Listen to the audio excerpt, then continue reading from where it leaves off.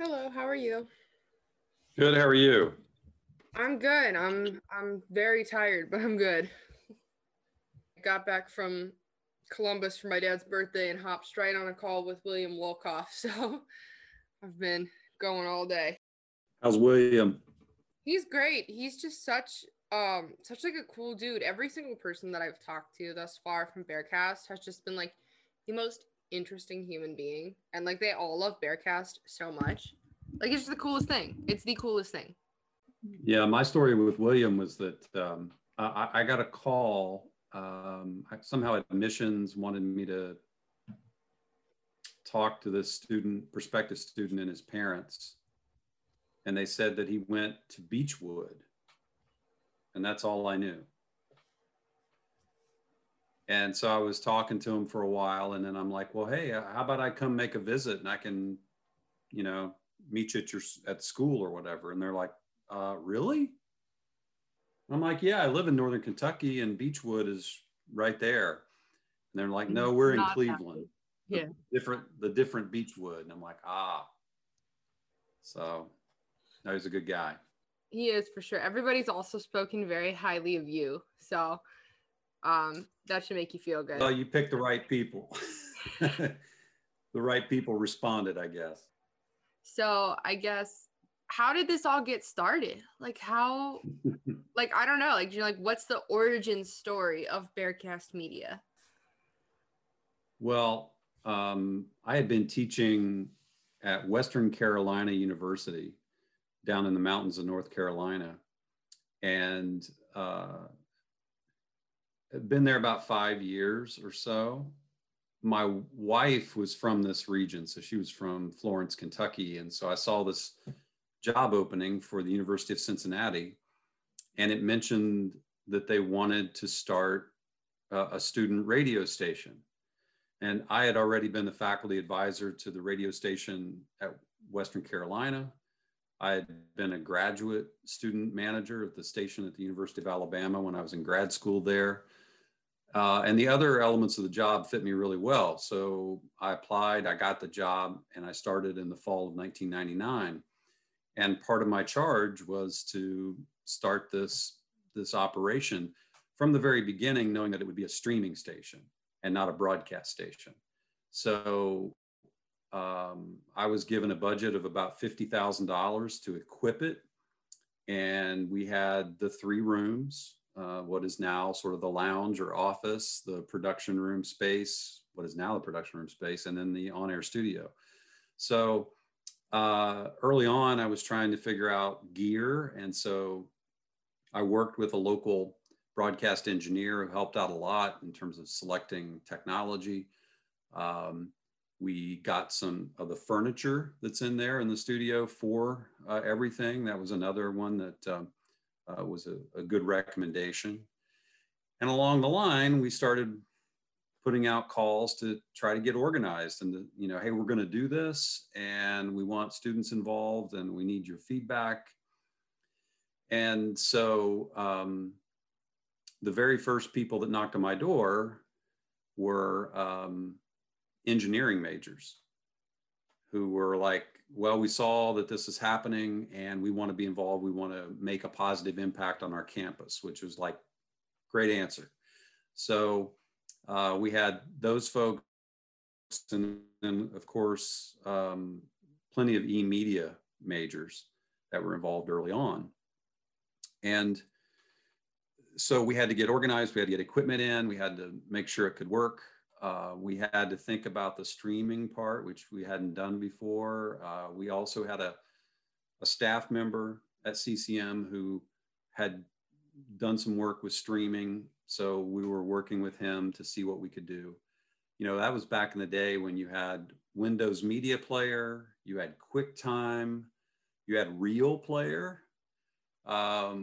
It wasn't as simple as it is now. And so we got that together, and ultimately in the spring, we started testing the stream in December of 2000. But we technically went on a regular schedule of streaming in January of 2001. So that's how it started. That's cool. So it's kind of your baby at UC in a way. Like it's like, you've started it. I mean, you really have been around and seen it grow. Like that was a really weirdly phrased statement, but I think you know what I mean. Um um so yeah. Yeah, I mean, I give credit to the faculty and the people that were here before me who recruited me, because they were the ones that came up with the idea, like we want to bring radio back, because there was a student radio station way back in the day in the 70s and 80s, called WFIB, and it was what was called a carrier current station. So it had this limited broadcast signal, and it was basically just the campus. Mm-hmm. And that went away. And then for many years, it was just, there wasn't anything. And so the faculty decided, hey, we want to bring radio back. And this was the way it happened. And so, yeah, I tell students all the time, hey, look, you're here for a brief period of time, but Bearcast will remain. And so treat it as such, right? It's something to take care of it, try to move it forward, and then come back years later and just, feel really good that you were a part of it. And that's kind of the way I feel too, which is like, yeah, I was a part of getting it started. And hopefully after I retire and I can come back and it's still there, and I can feel good about that. Is it hard to believe that it's already been 20 years? Yeah. All the people that you mentioned that you're interviewing, again, it's like William Wolkoff. I remember that phone call of him when he was a high school senior. The one that's crazy for me is Ed Johnson, who was their first general manager, who was an engineering major. And I remember Ed bringing his infant son into our meetings.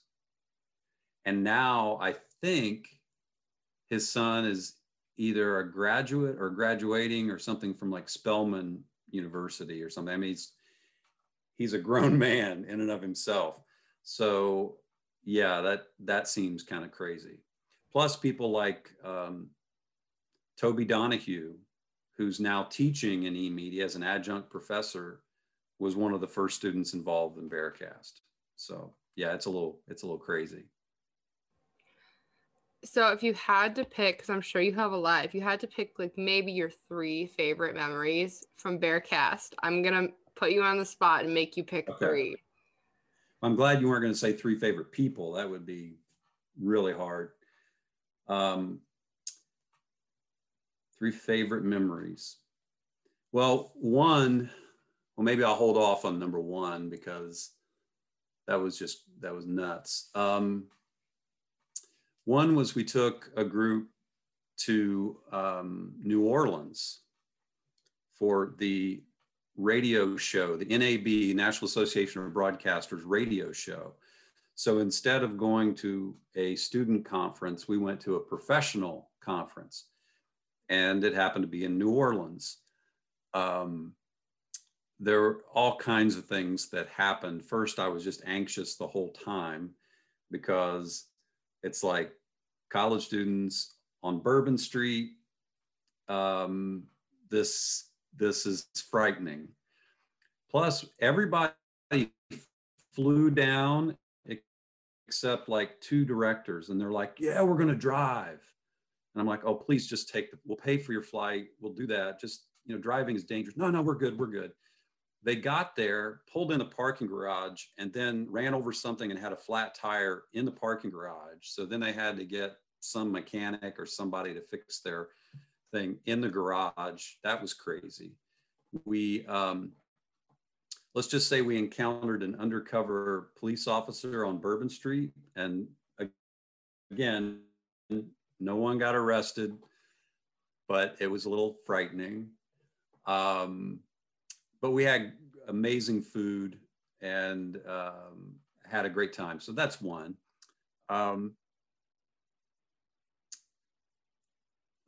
Let me think. I guess, one thing that we did that I was involved in was one year we decided to do a show that was just about the NFL draft.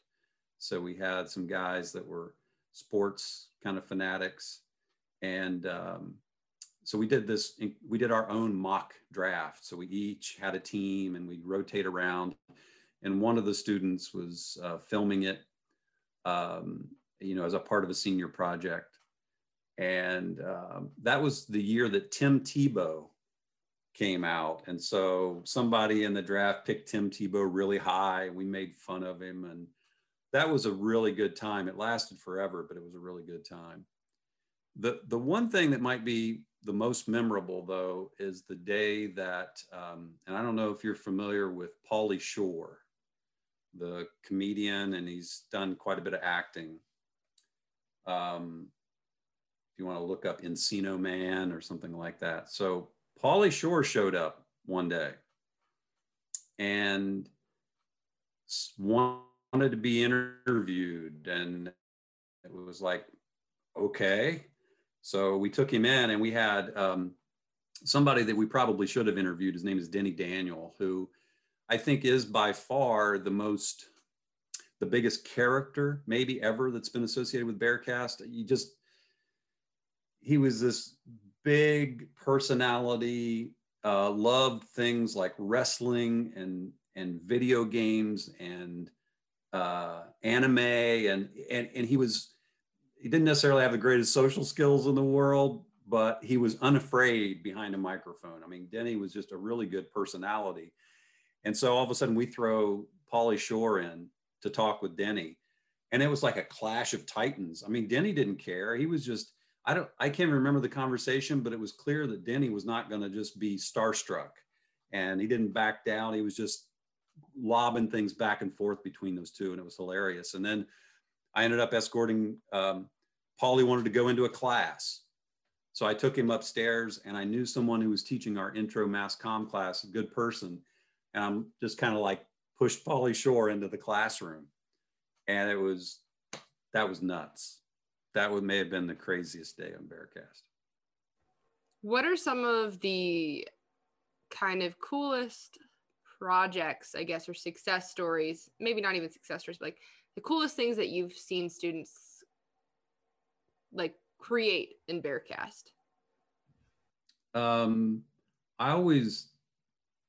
Obviously we've had tons of different music shows over the years. I always appreciated when we had students that did something a little different.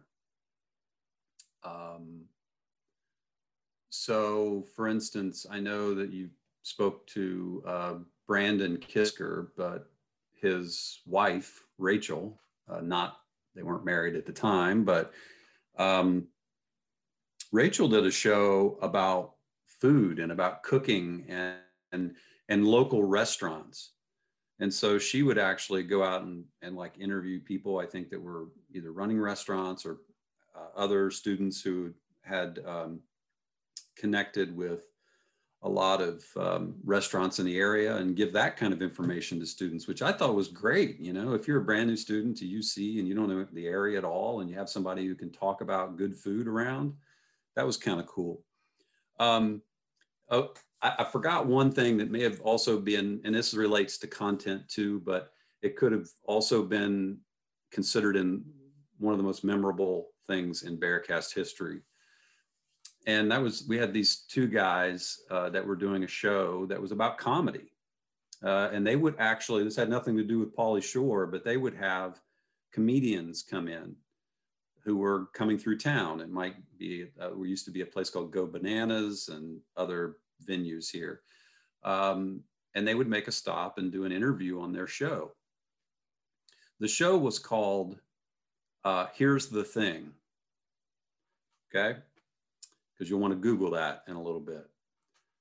And I thought it was, again, great, right? It's not just music-based. These two students were really funny in and of themselves, but then they brought in these people who were great comics, and then they would promote their show, and it seemed like a great service to students as well. Well, one time they got a message from this radio station in New York, and it was New York City.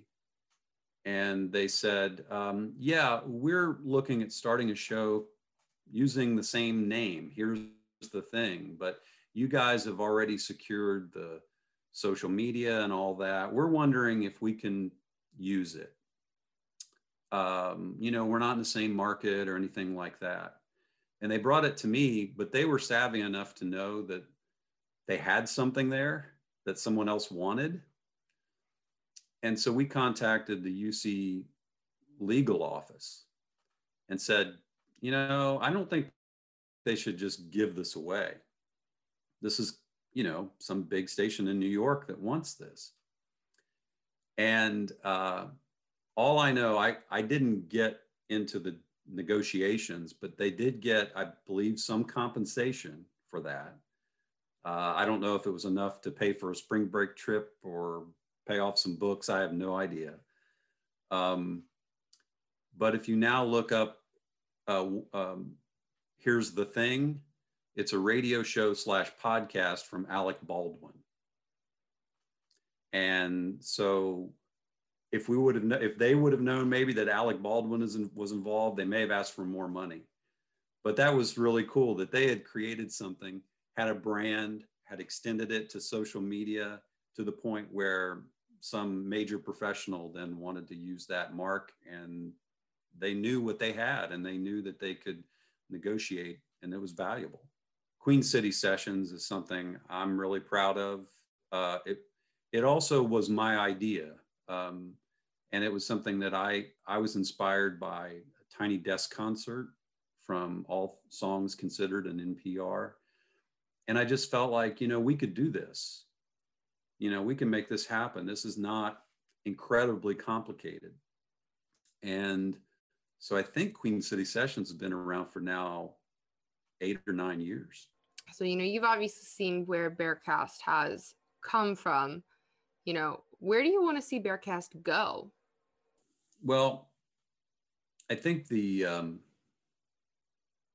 one thing that I've thought about and talked to others on campus about. And, this is just one of those items that it's not something I can force, because I think as a faculty advisor, I think that's my role. I'm not the manager. I'm not a professional manager of it. But when you think about lots of different media organizations out there, they have multiple elements to it. And of course, Bearcast does, with some video and the audio and podcasts now and other things. But I think it would be a great thing if the University of Cincinnati would commit to a facility where you could combine efforts of, in particular, Bearcast and the News Record, the student newspaper. So then you have a couple different things that could happen. You have an enhanced journalism component and connection to campus and service back to campus in that way. You also have the ability to get more potential sponsors of the organization, because now you're aggregating audience. You have Bearcast that brings the entertainment and the live sports, whereas News Record brings in the sports reporting, probably a lot more than Bearcast has done over the years. And it would be great if all of that could work out into a new facility. We're very limited in space, and it would be great whether it was, something in the Steger Student Life Center. I had made an inquiry about the old Starbucks that was there across from the rec center, and that's going elsewhere, I guess. But I think it's about time that a new facility would be great. And if it could be consolidated and you'd have this combined efforts, even if they were still separate but very well connected, I think it'd be great to have the News Record and Bearcast Media really working together a little more closely in a brand new space.